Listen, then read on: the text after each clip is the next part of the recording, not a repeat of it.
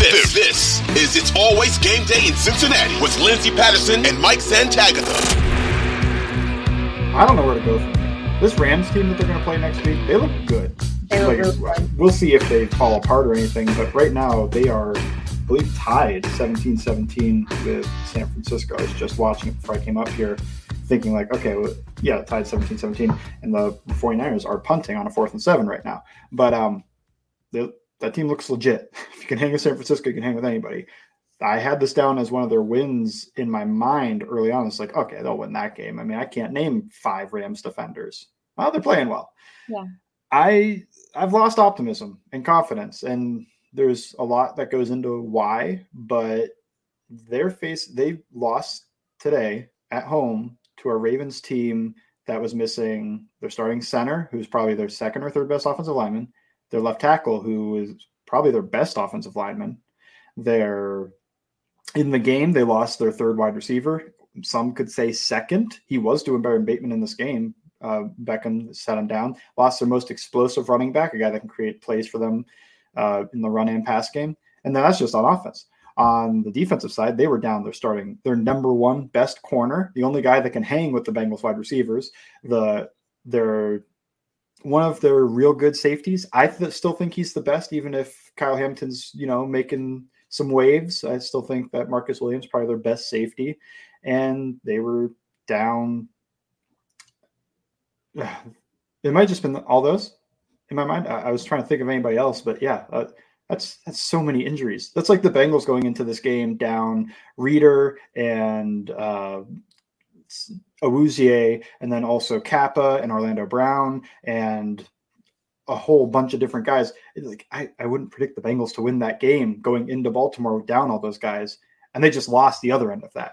So I've lost some optimism. I don't think they're dead in the water or anything, but man, this is a team I thought was going to compete for the 1 seed, and I kind of gave excuses for week 1 because rain game didn't look terrible, but now I don't know where to go because they don't look like, and they didn't last year. So it is what it is. Slow start, blah, blah, blah.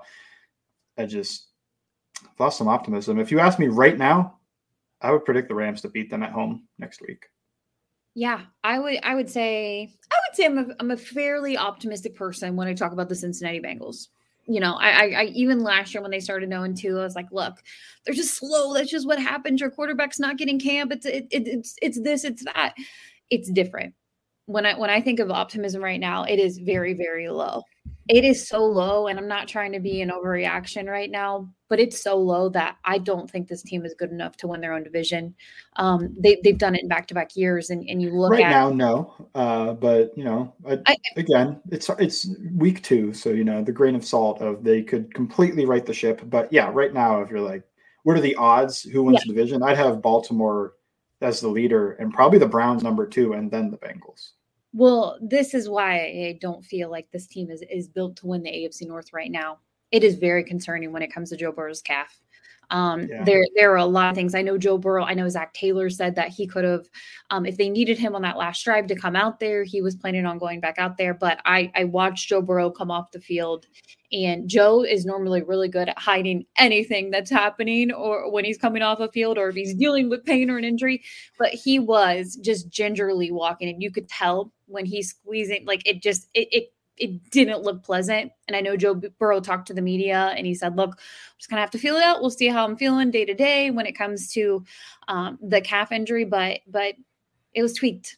This isn't a good thing. This is something that we talked about during the camp about, is this something that Joe Burrow is going to have linger all regular season, or is he going to be fully healthy, or is he 90%? We really didn't know, but we knew he wasn't 100% in week 1. He wasn't 100% in week 2. And that is my biggest concern right now. It is 20 times different from being 0-2 last year in the Steelers game and the Dallas game to being 0-2 right now in divisional play, AFC North games, back-to-back weeks, and your quarterback is dealing with something. We don't know how long, and if this is just going to be a season thing for Joe Burrow. And that's why I'm not optimistic right now. Yeah, I do think that is a big factor into why I don't have that much optimism, because it's hard to predict them getting better. But even if Burrow didn't tweak the calf, I don't know if I could predict them to beat the Rams. They just don't look like the right team right now. I will say I mean, when it comes to like how the offense performed, I didn't think it was all around terrible. I thought they just started really slow, and that was a little bit of the difference. We can get into that a little bit. The quarterback difference, I think, decided the game. Was Lamar Jackson looked awesome and rarely missed.